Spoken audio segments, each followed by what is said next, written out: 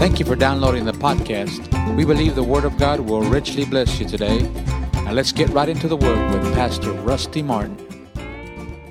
To the book of 1 Corinthians chapter 11. We'll teach the Word of God here for about 20-25 minutes. Hallelujah. I watched that thing on TV, the Bible. I read the book, it's better. I don't like to watch TV shows that make me mad. You say, what do you mean? I watched it the other night and they were so off base. I was like, no. That's not what happened. That's not what the Word says. Listen, a little Hollywood makeup and some paint doesn't change the Word of God.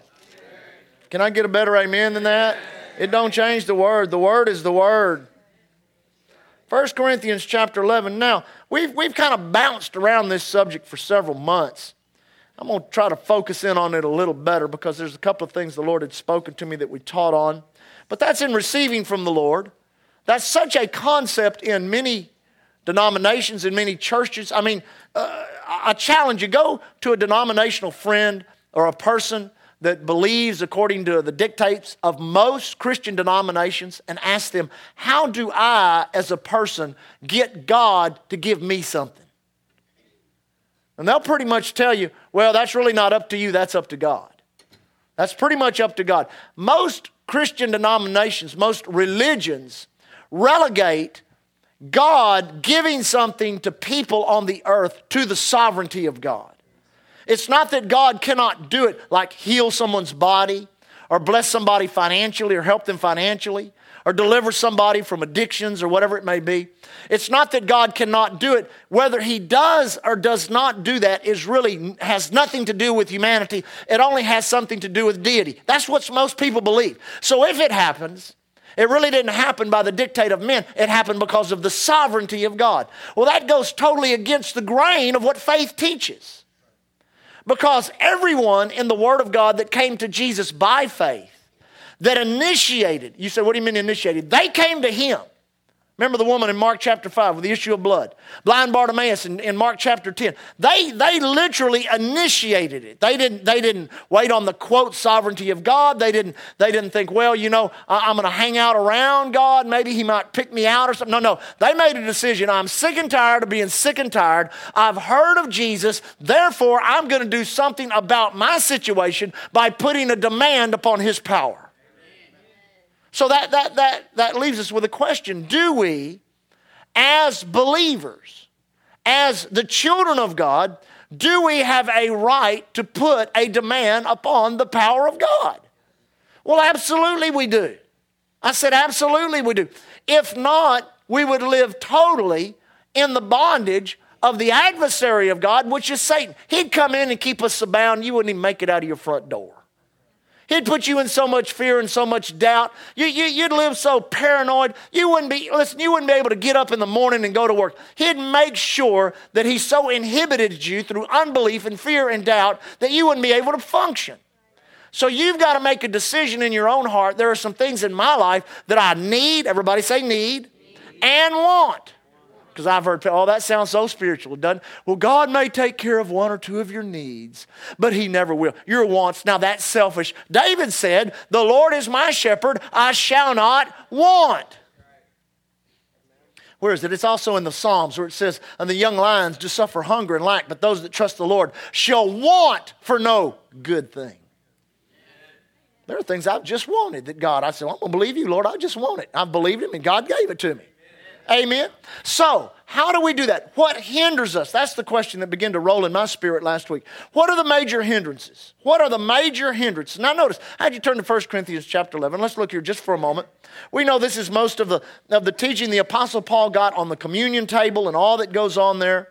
It says in verse 28, it says, but let a man examine himself, so let him eat of the bread and drink of the cup, for he that eateth and drinketh unworthily eateth and drinketh damnation to himself, not discerning the Lord's body. Now notice verse 30.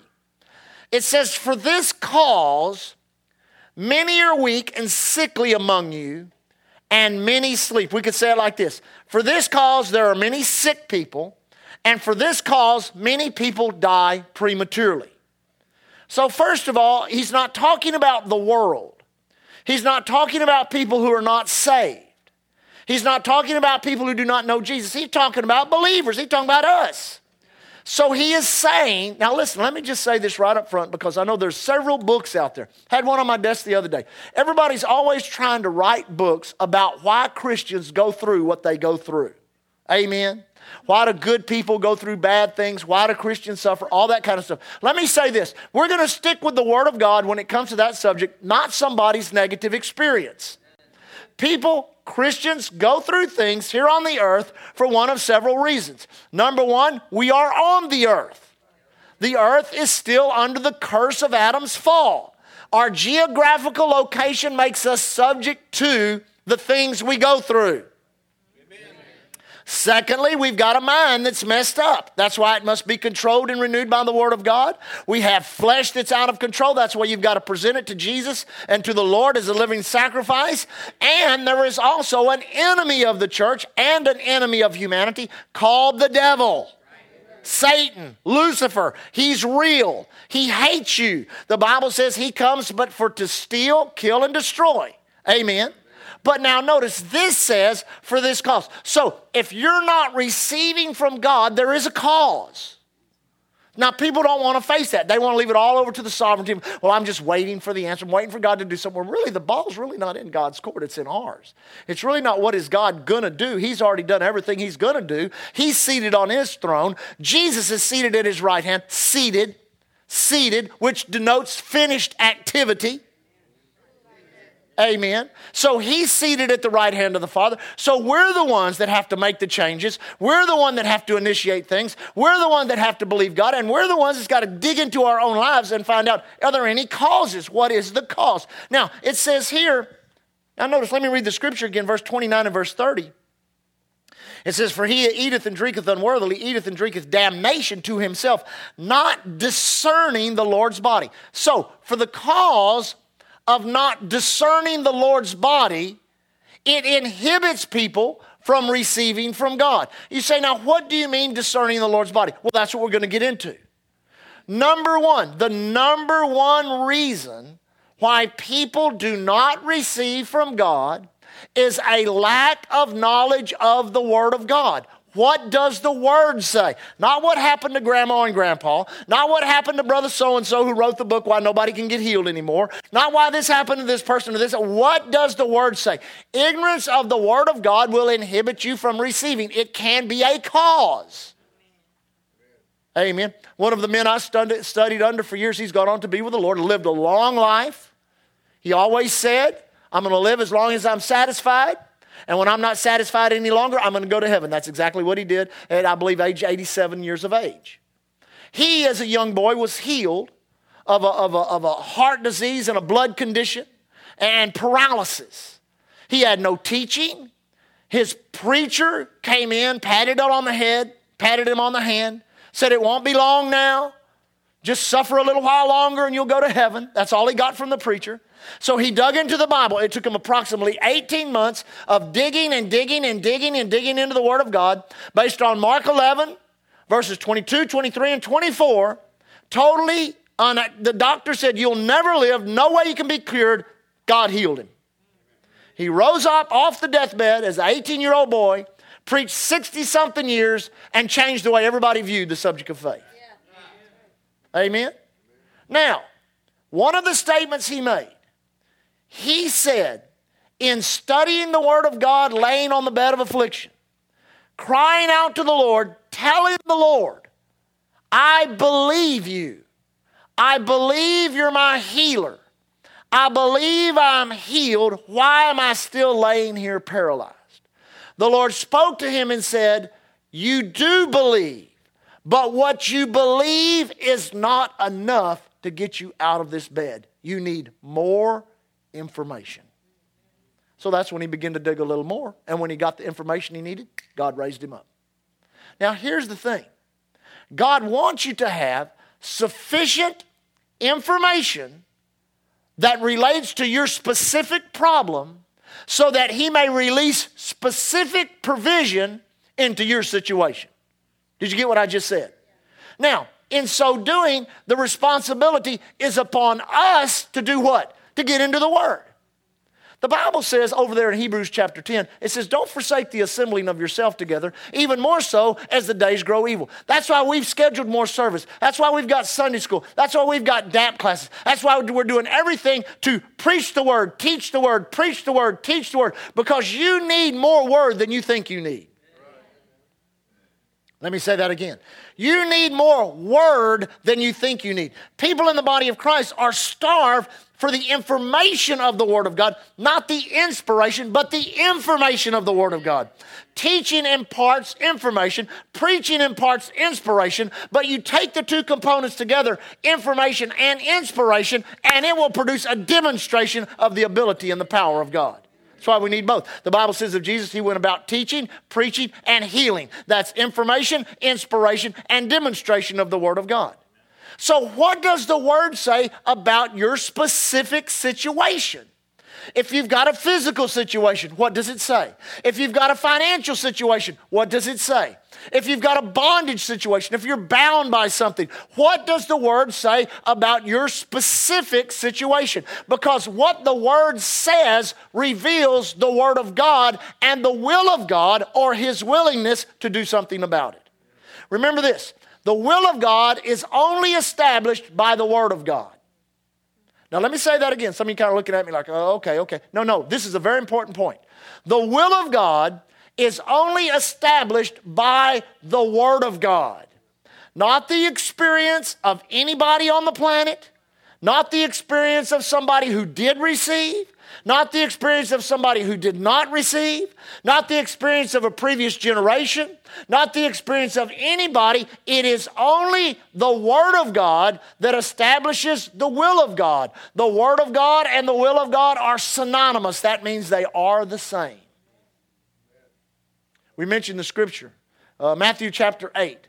A leper came to Jesus, paraphrasing, Rusty's paraphrase, basically this.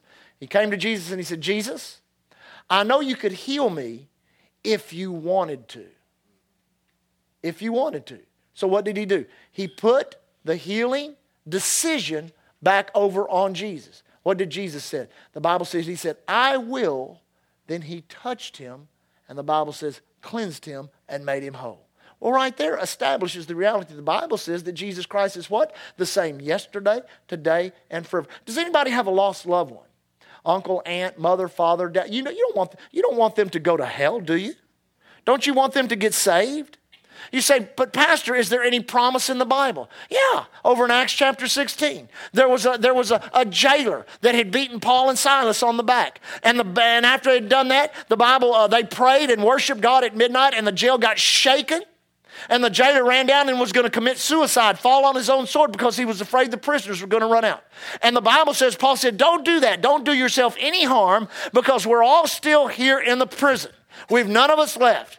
And then the jailer said, what must I do to be saved? He said, come and I'm going to tell you, and you and your household shall be saved. And if God would promise a Philippian jailer his household to be saved, the same promise is true for you. The Bible says all the promises of God are in him, yea, and in him, amen, to the glory of God by us. My favorite translation of that scripture goes like this.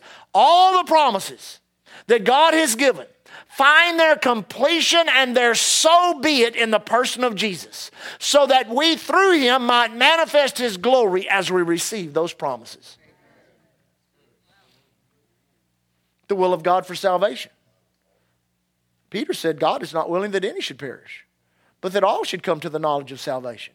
Does that mean everybody gets saved? No, that means we're going to preach to everybody and give everybody the opportunity to make a choice. Amen. Thank God that we do have that choice.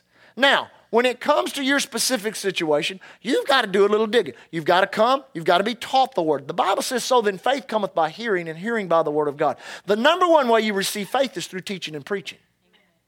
You say, well, I'm just going to get it on my own through the Word. You can get faith by study and study of the Word of God on your own. But the primary way to get faith is to have it taught to you by the anointing through a gift from God. You say, what do you mean a gift from God? The Bible talks about in Ephesians chapter 4, the prophet, the apostle, the prophet, the evangelist, the pastor, the teacher. Jesus gave those into the church so that they could teach and preach the Word of God through a gifting. That's why you don't get near as much out of me talking to me or counseling with me in my office as you do from me in the pulpit. When I attended Lakewood Church back in the early 80s, that was a church of 5,000 people. Brother Osteen basically wouldn't counsel anybody. He cut all counseling. Now we do. We counsel people. We counsel people before they get married. We counsel people sometimes when it comes to business and other things. We've not closed our door to counseling. But this is what Brother Osteen said. I thought it was very interesting. He said, most people need counseling because they've not been coming to counseling. Everybody kind of looked at him like, huh? Most people need counseling because they have not been. He says, here's the deal. He says, I schedule 3 counseling sessions a week. Sunday morning at 10:30, Sunday night at 7, and Wednesday night at 7:30. And he says, your problem is you've been missing your counseling sessions.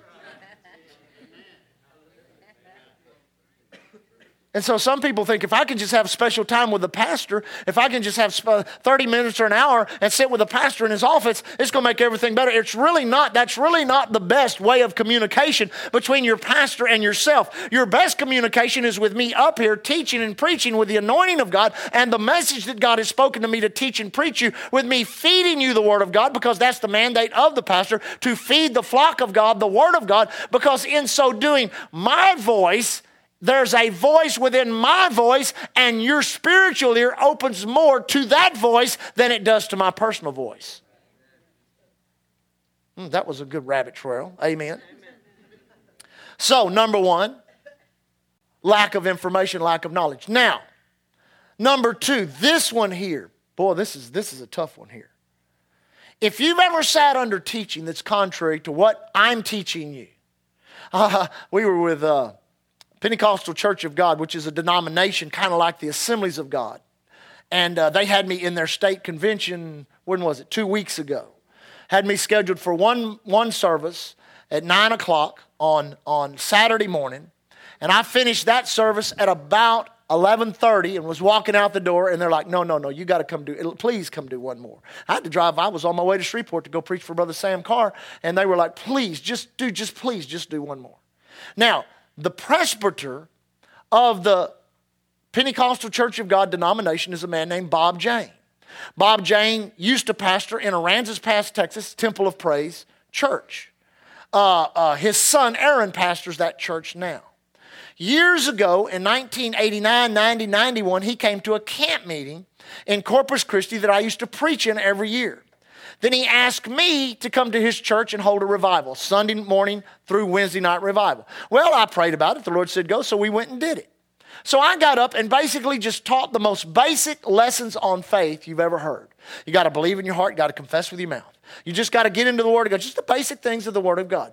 We went Sunday morning, Sunday night, Monday night, Tuesday night, Wednesday night. Man, we saw God move. I believe Sunday night, Tuesday night, saw real good moves of the Holy Ghost. There were people saved, people delivered, people filled with the Spirit. Wednesday night, after the service, not after the service, the end of the service, he's getting up. I've turned it over to him. Brother Bob Jane gets up, gets in his pulpit. His church had, at that time, maybe 200, 300 people that were there on that Wednesday night. He said this to his church. He said, for years, I have preached against what this man taught all week long. He said, but now we're not going to believe that anymore. We're going to believe what he preaches. Well, within 6 months, the church was totally out of debt. Within 2 years, the church doubled numerically. Within about 5 years, it doubled again. Then they purchased land. Now they're believing God to build a big regional worship center out there and do all kinds. You say, why? Because they changed what they believed. Amen? They changed. I'll never forget the first thing John Osteen told us as Bible school students in 1984. When I walked in there and sat down, he stood behind the pulpit. He said, the first thing I'm going to tell you as your teacher is this. I reserve the right to change my doctrine at any time. Now, how many preachers would say that? And he taught us in Bible school, we are not the guardians of doctrine. We are the proclaimers of the good news. We are the helpers of hurting people. And if our doctrine inhibits us from helping hurting people, we need to change our doctrine. So much has been taught against the miraculous, against God's healing power. What is the number one doctrine that many churches teach against? Baptism in the Holy Ghost. with the evidence of speaking in other tongues. Don't get around them tongue talkers. Don't get around them people that speak in Listen, every book in the New Testament was written by a tongue-talking Christian. Every legitimate move of God. I'll take that a step further. Every denomination, Catholic, Baptist, Episcopalian, Methodist, you name it, Lutheran, every denomination started, you trace its history back, started with an individual getting revelation from the Word of God and being baptized in the Holy Ghost and speaking in other tongues. You go study the history of the church, you'll find the Lutherans speaking in tongues. You'll find the Methodists under John and George Wesley, they were tongue-talking, devil-casting out, holy living people. The Baptists were the same way. There was a Baptist guy up in Dallas back at the turn of the century that had tremendous healings in his church all the time. See, why did they get away from that? That's what religion, that's what denominationalization does. It gets away. It tries to control. It puts its hands on what God does. And when that happens, God backs away from it. They quit proclaiming. Well, we believe God for Miss So-and-so to get healed, and she didn't get healed. That must mean God doesn't. No, you cannot go there. You've got literally, in the United States of America, because there's been so much negative teaching against the miraculous, you have to unteach people before you teach them. People get mad when they get up and say, oh man, what I used to believe and what people used to tell me, you mean that's not true? Well, if they tell you that God doesn't heal, if they say that God doesn't save, there are denominations today that don't even believe in the new birth. Can I get a better amen than that? They believe you need to come through Mary or go to a pope or light a candle or wave a feather or do something. No. There's not but one name given among men by whom man must be saved, and that is through Jesus Christ. And there are whole denominations that have reversed their theology when it comes to the new birth and put it over to works. You need to be good enough. How are you going to be good enough? And let me ask you a question. If your goodness can get you into heaven, then why in the world did Jesus need to come and suffer like he did? Why did he need to give up heaven? Why did he? Because you can't be good enough. Jesus didn't come to make good people bad. To make bad people good. He came to make dead people alive. Amen. So you've got to examine there could be some little something in your mind. Putting you in a Sunday school class. A friend of mine, preached for him for years. Good faith man, got people healed for years. His mother was dying of cancer. She was raised up in a certain denomination. So it was his mother. So he was there ministering to her. Opened the Word of God. He took the scriptures. He went through all the healing scriptures. He gave her testimonies of people in his own church that had been healed. He read other testimonies out of other books, tried to do everything to get her informed and inspired to receive healing. He told me this personally, sitting in his office. He says, as she laid there dying, he looked up at her and said, that's probably all true.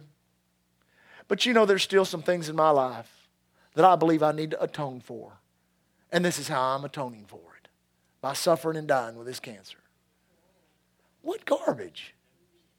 Well, he watched his mom die because she held on to some little something that had unbelief in it and that destroyed. You say, is unbelief that powerful? Unbelief stopped Jesus from doing mighty miracles in his own town. The Bible says he could do no mighty miracles because of their unbelief. And this guy that was going around raising the dead, healing the sick, opening blind eyes, doing all kinds of miracle signs and wonders, the Bible says all he could do in his own hometown was lay his hands on a few sick folk with minor ailments. And it says he marveled at their unbelief. Our biggest devil we fight here in the United States is the demon of unbelief. Man, I've been in the jungles of Honduras. I've been down in Nicaragua. I've been over in the Philippine Islands. I've been over in Europe and some of the countries over there where they've never heard the Word of God taught. Man, you start teaching the Word and they just start getting healed, set free, delivered. The power of God, they have nothing in them that inhibits them from receiving from God. So when it comes to you not receiving, ask yourself, and I'm going to tell you some of the worst old dead doctrine in the world, some of this old dead Pentecostal doctrine. Amen. Some of it has its basis in, well, you know, women shouldn't cut their hair, and you shouldn't wear any gold, and you shouldn't do this, and you shouldn't do that. I heard a testimony of a minister who cast a demon. A demon got into this woman's soul and had tormented her for years and years. She lived under a bridge, carried a Bible in a little sack. They got the devil cast out of her, asked her, what in the world happened to you? She said, I cut my hair, went to church. My pastor told me I was on my way to hell. Said the devil tormented me for years until she lost her mind. Well, that's crazy. But I want you to know, unbelief, I don't care who preaches it. I don't care how pretty the building is. I don't care how fancy the communication system that they have that preaches it. Unbelief is as deadly can be. If I had a 55-gallon drum, say we searched worldwide, and we found the purest, cleanest water there was. Nothing more, not a germ in it. No bacteria whatsoever. This is it. This is the purest, cleanest water. So I've got a 55-gallon drum of it right here. So we're all going to take a drink, all right? Everybody going to get to come up and get a drink of the purest water there is. But before we do, I've got an eyedropper. And I've got 1 drop of mercury. How many know what mercury is? You know the stuff in the thermometers? I got 1 drop of mercury. So I'm going to take 1 drop of mercury and drop it in that 55-gallon drum. How many want to drink of it now? Not one of us do. You just say, why? That little bit of poison ruins the entire barrel. You can hang on to some little bit of doctrine. Some little old something that doesn't mount to a hill of beans. Somebody's little old idea. Somebody's little old prophecy they thought God was speaking. Some little old something, and you hang on to it, and it becomes the mercury that poisons all the pure water of the Word of God that tries to come into your life. For this cause. That's not discerning the body of Christ. That's not discerning. Listen, God, we studied it this morning when we studied Jesus. God is good. He don't want to punish nobody. He don't want to hurt nobody. He's not the source of sickness and disease. I've always said it like this. If you say God gave you cancer, where did he get it? He'd have to steal it from the devil because he doesn't have it and he's not a thief. No, the Bible says it's the thief that cometh not but for to steal, kill, and destroy. But Jesus said, I am come that you might have life. He loves you so much, he wants you to have the same kind of life, the same quality of life that he himself has. And listen, when you play around with people that mess with these doctrines and, well, we never know and this and that, and they're not sure about this, you better be careful because you could be fighting for your life one day. And you want somebody going to speak the truth of the Word of God to you because unbelief is an absolute poison that will inhibit you from receiving the Word of God. And what's amazing is this. I'll close with this. Your spirit man reaches out and grabs the truth like a magnet. But your mind will reach out and grab unbelief because most unbelief is based in reason. Let me help you how to identify unbelief. 3 words. That makes sense.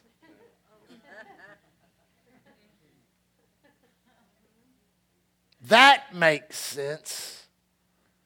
Let me tell you what doesn't make sense. Just believe in your heart. Confess with your mouth. Amen. And you'll be saved. Lay hands on the sick. They shall recover.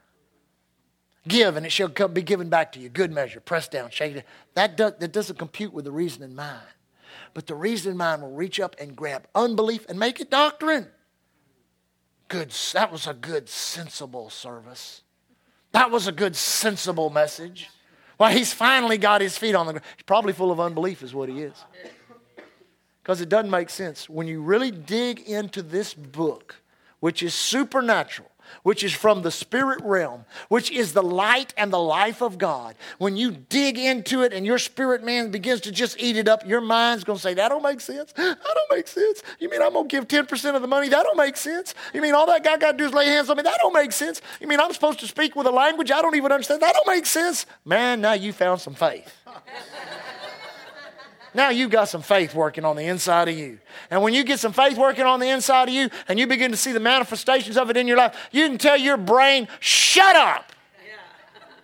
Yeah. It doesn't matter if it makes sense to me or not. I'm going to receive it in Jesus' name because it belongs to me. Amen? Hallelujah. Lift your hands up. My time is up. Father, we bless your name tonight. The most least likely person to ever receive on the level that he received on was the Apostle Paul. As Saul of Tarshish, he was indoctrinated, he was theological, he was intellectual.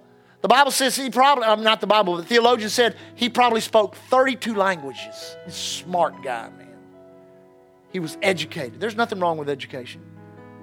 But God took him and revealed unto him Jesus that went totally contrary to everything that was in his mind.